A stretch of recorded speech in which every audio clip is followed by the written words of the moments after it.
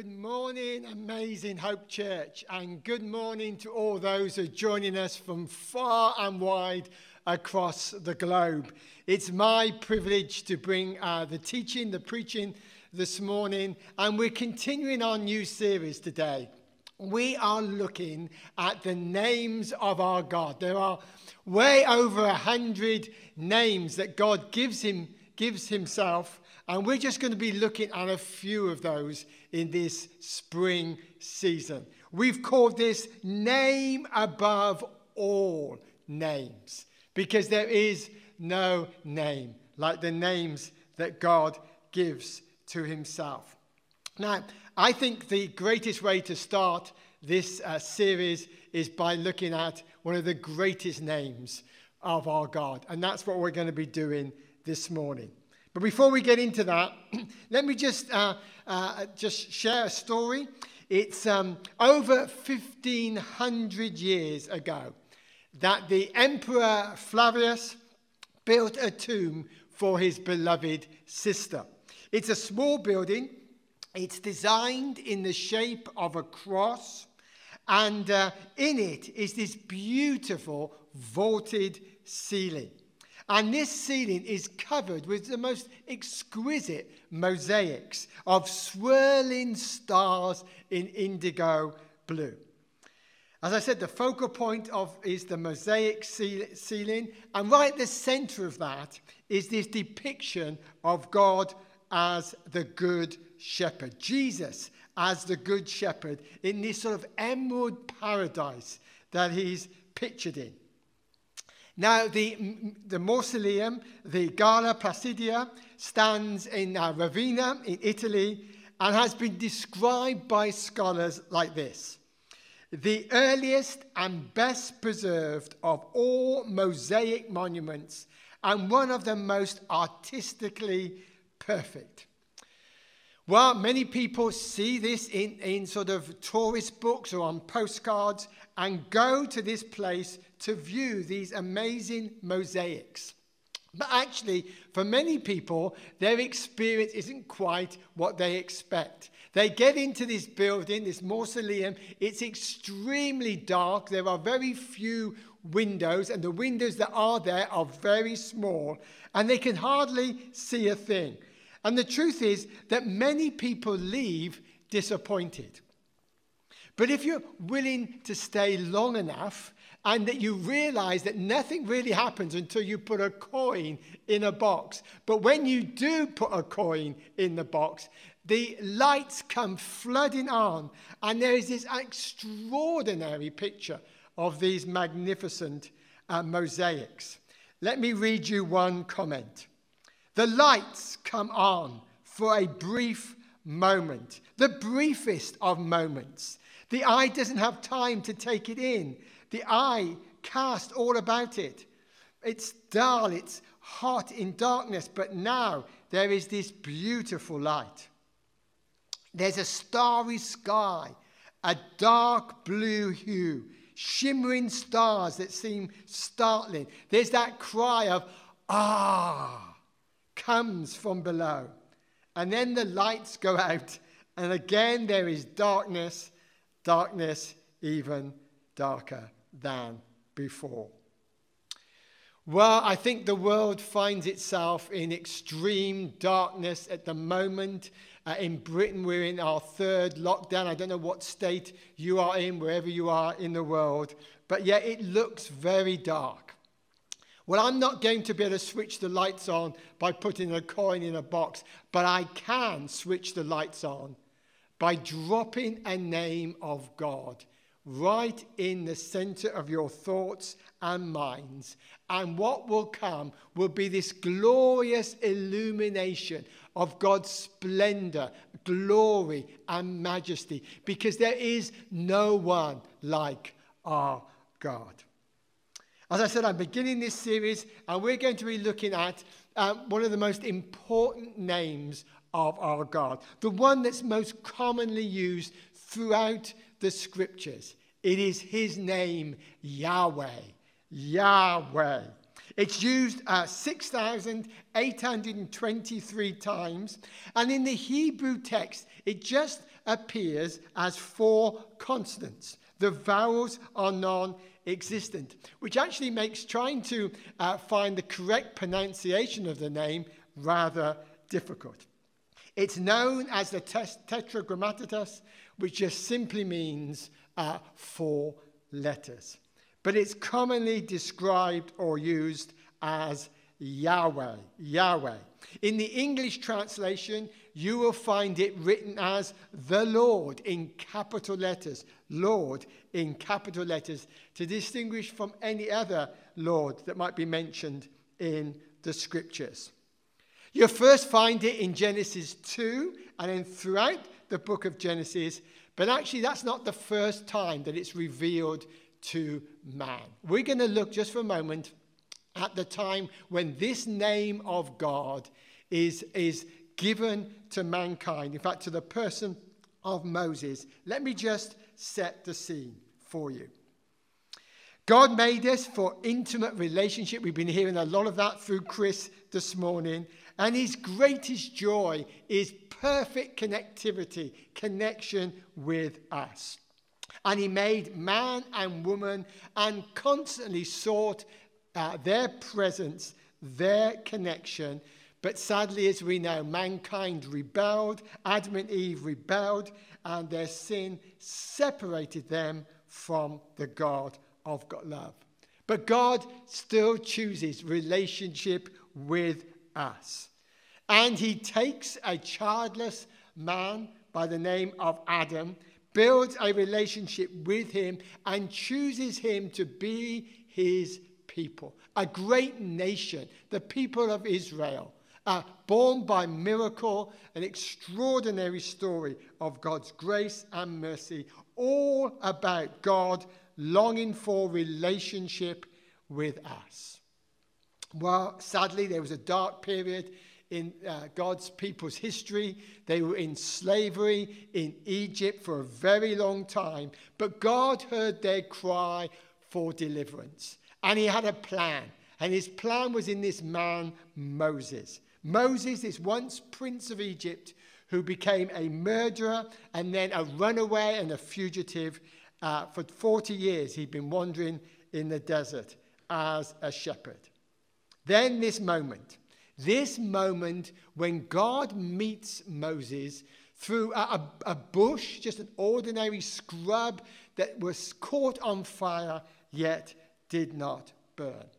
Why a bush? Well, because there is no place that God cannot inhabit, even a humble bush. There's no place he would not lower himself, stoop down in order to express his love to us, his desire for relationship with us.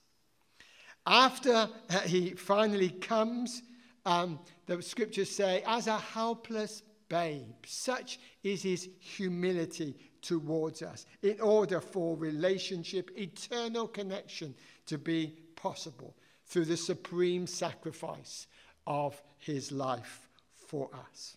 So here is God speaking to Moses through the bush, in which he is commissioning Moses to be the liberator of God's people. This is Exodus 3. And in this discourse, in this commissioning, Moses is reluctant to do what God says and has lots of questions about this commission. And we're just going to look at 2 of those. Moses said to God, "Who am I that I should go to Pharaoh and bring the children of Israel out of Egypt?" God said, he said, "But I will be with you, and this shall be a sign to you that I have sent you. When you have brought the people out of Egypt, you shall serve God on this mountain." You know, it doesn't matter who we are. What is vitally important is that God is with us and for us. Therefore, we can take any challenge and be more than conquerors because he is with us and he is for us. It goes on to say, then Moses said to God, "If I come to the people of Israel and say to them, 'The God of our fathers has sent me to you,' and they ask me, 'What is his name?' what shall I say to them?" God said to Moses, "I am who I am. Yahweh, I am who I am, he said. Say this to the people of Israel. I am what sent me to you. God also said to Moses, say this to the people of Israel. The Lord, Yahweh, the God of our fathers, the God of Abraham, the God of Isaac, the God of Jacob, has sent me to you. This is my name forever. Thus I am to be remembered throughout all generations. So the first name I'm dropping in the box in this series, it's the name Yahweh. And that will illuminate our world and our life. The great I am. These Yahweh and I am are synonymous. It's a treasure trove of a name. It has so much meaning. We're just going to simply have time to look at three aspects of this amazing name of God, Yahweh. The first one is this. He is the eternal one. I am who I am. Yahweh, it means simply the self-existent one with no beginning and no end. I used to spend a lot of time in schools, in colleges and universities debating the validity of Christianity, dealing with sort of apologetic issues, those questions that people have about the Christian faith. And one of the questions I would regularly get asked was this. Who made God? Who made him? And I used to answer this question usually in this way. And I used to say, look, this might really shock you, but atheists and Christians all believe in eternity. I remember seeing their faces. They looked puzzled. I said, look, an atheist believes that matter has always existed. Maybe not in the form, in the substance of this current cosmos that we're experiencing, but it's all been there. It's just taken time to shape and fold into the manner that it is now. But it's always existed. And I would say, hey, that's a huge step of faith to believe in eternal matter. I don't think it's a bigger step to take. In fact, I think it's a smaller step to take to believe that God is eternal, that he's always been there. And don't we see in life extraordinary design and order and intelligence? I think it speaks that God has been at the root and at the beginning of all things. Currently on BBC television is a program which is called The Perfect Planet. It's the latest David Attenborough nature series. I don't know if you get it on your televisions where you are, but it's a sheer delight and joy to look at this program and see the wonders of our world. It's truly inspirational. Now, this program has been inspired by scientists marveling at the wonder of life on this planet. There is such a minute chance of all the circumstances coming together to form life that they have said that this planet is the perfect planet, or a perfect planet. It speaks of the numerous factors that have to perfectly come together with the appropriate complexity that interact together in a flawless manner in order for life to be sustained. It has all the hallmarks of intelligence and design. A famous scientist by the name of Frederick Hoyle said this when he was asked how possible is it to have a perfect world as we have it here, coming out of random chance and the selection of the fittest. He said this. He put it very colourfully. When he was asked this question, he explained the existence of a perfect earth in relationship to being formed by random factors. This is what he said. This scenario, it's about as likely as a tornado whirling through a junkyard and accidentally assembling a full functioning Boeing 747. God is the self-existing one. He has always been. And we have clear evidence of that by the amazing things that he's made. Nobel Prize winner Sir Francis Crick said this: "The origin of life appears to almost be a miracle. So many are the conditions which would have had to be satisfied to get it going." Wow. I'm so thrilled that we know a God who is Yahweh, the always existing one, that everything issues from his great design and purpose. But let's not look back. Let's now look forward, because eternity has a future. There's always a tomorrow. I don't know if you ever wondered if we were creatures that were created because of random forces of accidental chance, why we would have eternity at the root of ourselves, at the very heart of our being. Seems crazy that we would have such a concept, that we'd ever think up such a thing.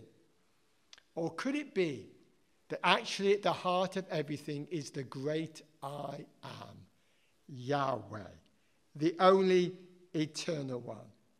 If he's at the core of everything, therefore you'd expect everything to have eternity written all over it. This is what Ecclesiastes 3:11 says. He has made everything beautiful in its time. Also, he has put eternity into the hearts of man. Wow. You see, very simply, he made us in his image. And as a result of that, eternity is at our very core of being. We long for it. We believe we're destined for it. Wow. You know, there's a famous scripture, we probably all know it, John 3:16, that speaks about why Jesus came. Let me read it to you. "For God so loved the world that he gave his only Son, that whoever believes in him should not perish, but have eternal life." It was his love for us and his passion to enjoy eternal relationship with us is why he came and why he died. You know, when the religious leaders of Jesus' time questioned the identity of Jesus, he says these words in John 8:58. Jesus said to them, "Truly, truly, I say to you, before Abraham was, I am Yahweh." They knew exactly what he was talking about when he used those specific words, that name of God revealed first to Moses, and now he is with us in the flesh.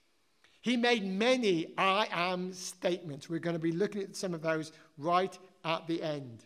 But one of the great statements, the great I am Yahweh statements that he makes, is when he's at the tomb of his closest friend, Lazarus, who's been dead for 4 days. He simply says this in John 11:25, "I am the resurrection and the life." It's not surprising that when God came to earth in the form of Jesus, that every funeral he went to, he stopped. He brought eternal life into that situation. He brought resurrection. Wow. No exception. Even though Lazarus has been dead 4 days, he comes to life with just one command from the Master's voice. Our longing for eternity is because we're made in the image of an eternal God who longs to spend ever and a day with us. One day Jesus is preaching a very hard message to a crowd. Many of them leave Jesus and never return. And Jesus turns to his disciples and says, "Are you going to leave me too?" And then the spokesman, Peter, he seemed to be always the one who spoke up first. He simply said these words in John 6:68. "Lord, to whom shall we go? You have the words of eternal life." Some versions say, "You only have the words of eternal life." That's the truth about our God, because he's the self-existing one.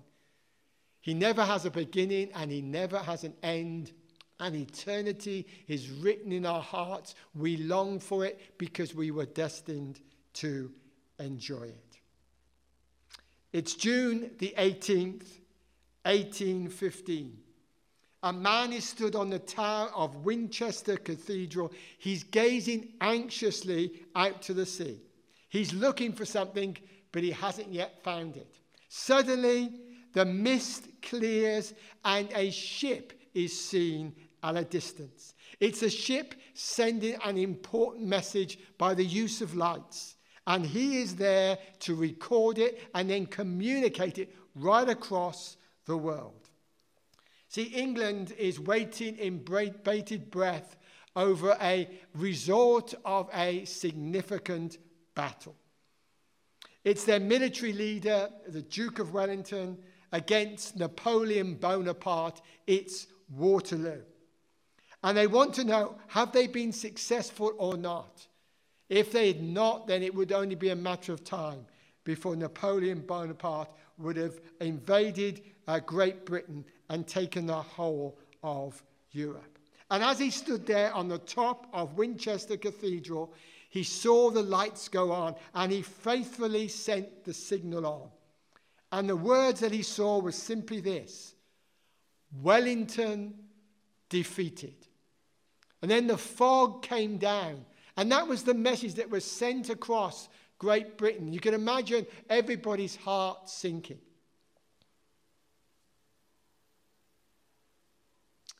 Then the mist cleared. And the message was seen again, this time in its entirety. It simply said this: Wellington defeated the French. You can imagine the jubilation that took place. We call it Good Friday.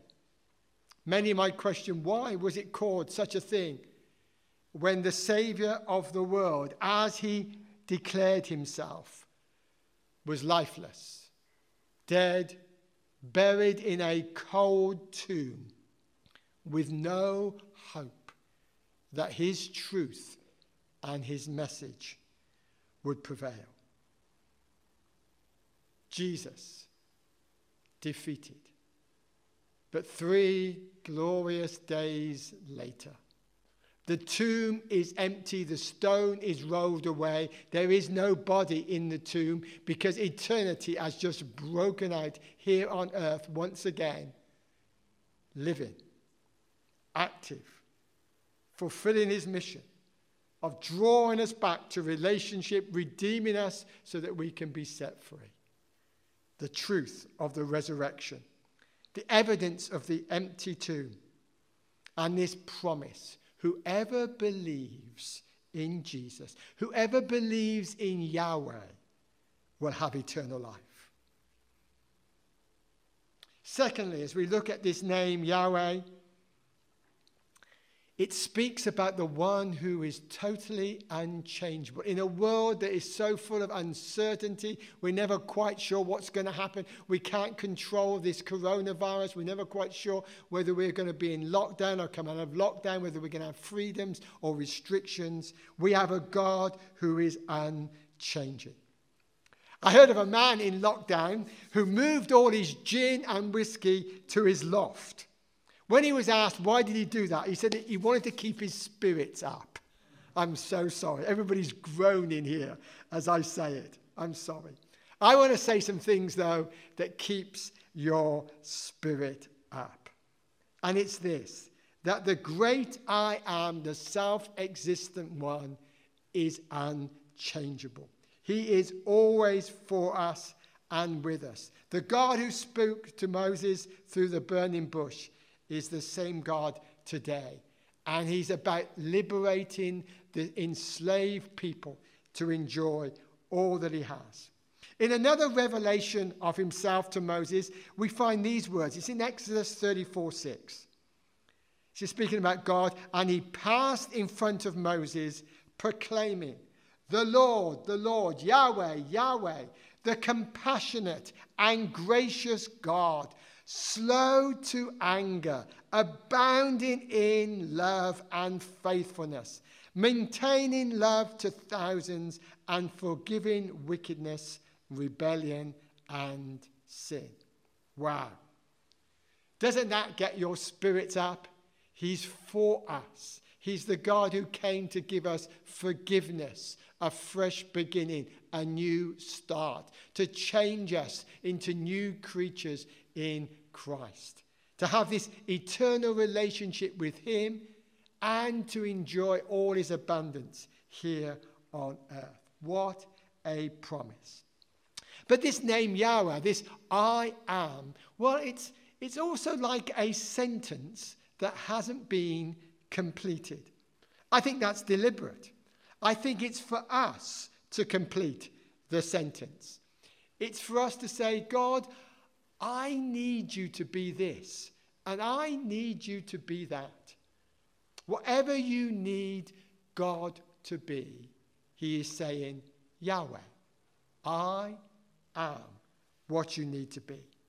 So when we are in darkness, Jesus says, I am the light of the world.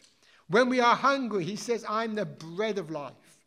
When we are thirsty for things like normality at the moment, Jesus says, I'm the living water that will enable you never to thirst again. When you are defenseless, Jesus says he is the good shepherd who will always look after his sheep. He becomes the I am that we need. I love Philippians 4:19. I'm sure you know it. And my God will meet all your needs according to his riches of his glory in Christ Jesus.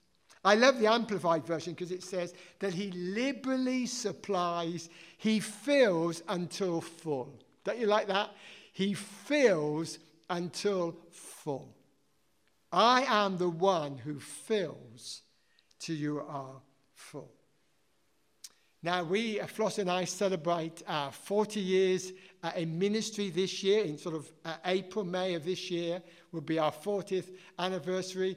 It was then that the sort of directors, or the trustees rather, of Norwich Youth of Christ asked me to leave my probation profession and to work full-time as a missionary to young people in the area that we were in Norwich and Norfolk. And it was such a privilege to respond to that. It was such a joy to be asked to do such a task and for others to feel that we were called and anointed for such a task as that. There was only one problem, that there was no money. They said, right, we'd love you to work for us, but we can't afford you. You're going to have to raise your own finances. What they called living by faith. We're all called to live by faith, but I understand the essence of what they're saying.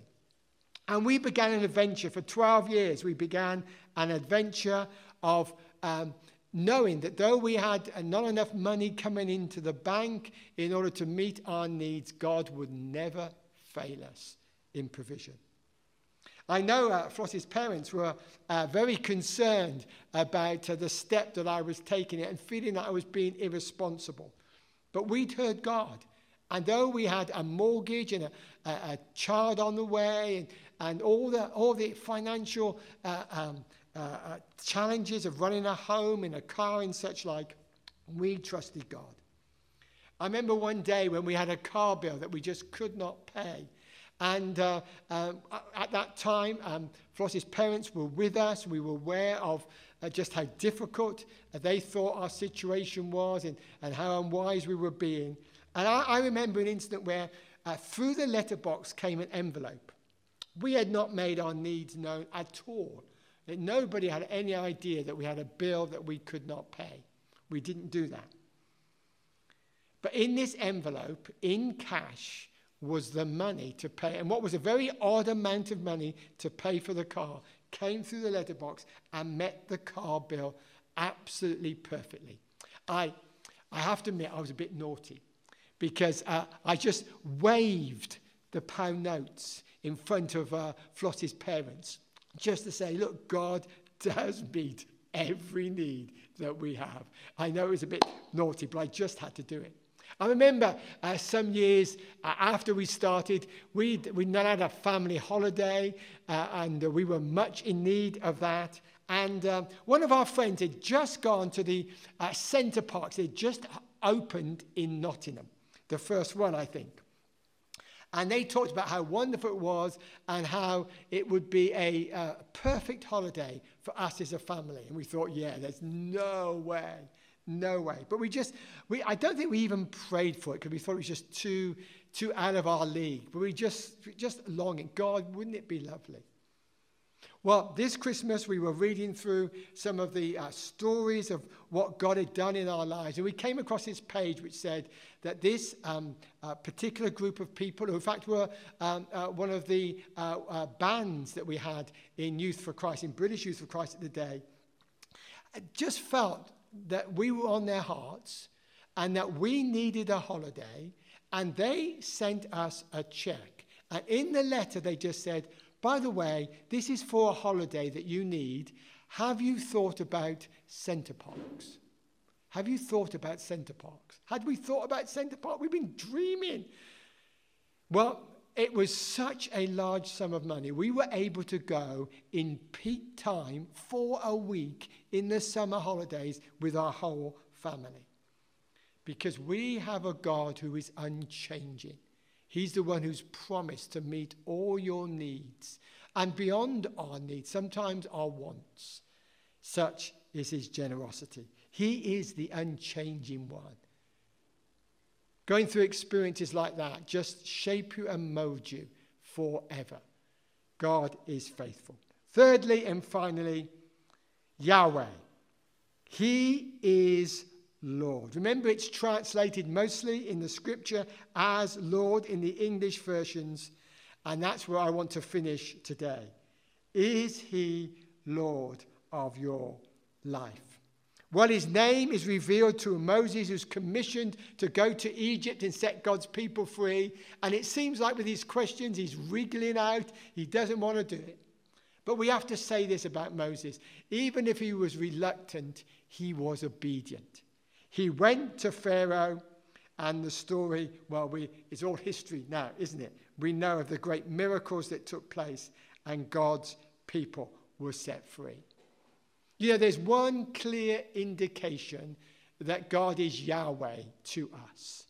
And that is when we are obedient and we raise him up to be truly our Lord. This is 1 John 2:3. This is what the writer John says. We know that we have come to know him if we keep his commandments. Whoever says, I know him, but does not do what he commands is a liar. And the truth is not in that person. But if anyone obeys his words, love for God is truly made complete in him. This is how we know that we are in him. Whoever claims to live in him must live as Jesus did. You know, we may know a lot about Christianity. May have attended church. We may have read right way through the scriptures. There may be very little that takes us by surprise. We have gathered so much information. It is meaningless if we've not obeyed our God. If we've not done the things that Jesus has called us to and lived the life that Jesus lived. There's a very sobering picture in Revelation 3:20. It's a picture of Jesus standing outside his church, knocking on the door and asking to come in. Now just think of that picture. How could ever there be a church where Jesus is not in the center? Well, I've been to many of them, sadly. It can happen. And it can happen in our own lives, that Jesus wants to enter our home, our lives, and yet he's outside knocking to come in. Wow. Somebody said this: we are already educated way beyond the level of obedience. What John was saying is that actually, when we make Jesus our Lord, it is evident by the fact that we obey. More than anything else, lordship is about obeying what he's called us to. It's not theological, it's experiential. It's experiencing what he's called us to do. Wow. Matthew 7 says these words. He says these words to people who are calling God Lord. He says this, not everyone who says to me, Lord, Lord, will enter the kingdom of heaven, but only those who do the will of my Father who is in heaven. That's very sobering, isn't it? Could we be guilty of calling God Lord, Yahweh, yet actually not obeying his commands, not listening to what he says? Let me finish with one story. It's about a film that is a family favorite. When my kids were young, Ben and James and Fleur, we loved to watch this. It's a very quirky film. It's The Princess Bride, written by William Goldman, the book, the movie's made of. And it begins with the heroine of the story. Her name is Buttercup. I didn't invent these names. This is the name she is. And she lives on a big estate or farm, and she has a farmhand. She calls him, very disrespectfully, farm boy. And she commands him to do lots of different things around the farm. And every time she gives a command, he just simply says this, as you wish. As you wish. Well, as these two get older and the hormones begin to rise up, it's clear that Buttercup is beginning to feel something towards farm boy, humble farm boy, who becomes the hero in the story. And on one day, she sat down and she sees this picture, which is very close to her, but she doesn't pick it up or go to get it. She commands the farm boy to walk a long distance, pick up this picture that's right next to her, and give it to her. And when she commands him to do that, he just picks it up, he obeys, and then he gets close to her and he whispers these words, as you wish. And as he does that, she suddenly realizes that at that very moment in time, he has been saying, every time that he uses those words, as you wish, he has been really saying, I love you. You know, the truth is this. He is Lord of everything. He wants to be made Lord of our lives. He gives us the freedom to make that choice. And we do that by obedience. Every time we do what God asks us to do, as you wish, we are really saying, I love you. Then, when we use those words, Lord, Lord, he receives them and receives us into this glorious relationship with him. Yahweh, the I am that I am, the eternal one, the unchanging one, the one who is Lord over all. Let's pray. I want to finish by two appeals, really. The first one is this. What is it that you need from God today? How do you want to end that sentence? I am the I am. Maybe you need peace. Then he will come to you as peace. Maybe you need healing and wholeness. Whether that's in your mind, in your body, or in your emotions, he comes as the healer. Maybe at the moment you're troubled in your mind, he can come to you as the I am of sound mind. Maybe you need him as the provider. Well, he is the one who is the I am the greatest provider. I want you to finish that sentence off as I pray for you right now. What is it you need? Ask him for it. It may seem crazy, like we thought about a holiday at Center Parcs. But God is more than able. There is nothing that he cannot do. So just do that right now. Just pray your I ams to him. And I just want to pray for you. Father God, I pray for everyone right now who is in need of you. In these desperate times of pandemic, Lord, come. You know exactly what a person needs. Come as that I am to them right now and be the answer for every cry of their heart. Come, Lord Jesus, come.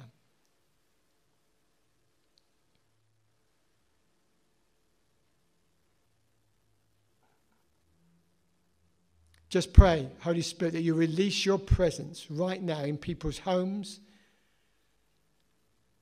They would just encounter the reality of the eternal one right now in Jesus' name. Jesus. Jesus. Jesus. And secondly, I don't know if God is your Lord, if you have turned to him in obedience, if you've said to him, truly by your obedience, I love you. This is an opportunity to do that. It's not about knowing about Yahweh. It's about an intimate relationship with him that begins with obedience. First of all, it began with Christ's obedience to his Father God. And it continues with our obedience to his call to follow him and do what he's asked us to do. So today, eternity can possess you because he came that you might have eternal life through the forgiveness of your sins. So this is an opportunity to make Jesus Lord. Let me pray for you. Father, I want to pray for all those who are yet to know you as Savior and Lord, the eternal one with eternal realities. I pray now that you will hear their cry, you will forgive their sin, and that you will move them to this place where you are truly Lord, and the first desire of their hearts is to be obedient to you. As you wish, may it echo from their hearts, and may it be the true expression that they truly love you. I just pray this now in the beautiful, beautiful name of Jesus. Wonderful Jesus. Amen. If you feel you'd like to be helped further with this perhaps call to Jesus as your Lord, or you just have one of those I ams that you need, then the prayer room is empty. Just click on the link below and you will be able to just get in there with somebody who can pray for you and just love you through what God is doing in your life. May God richly, richly bless you.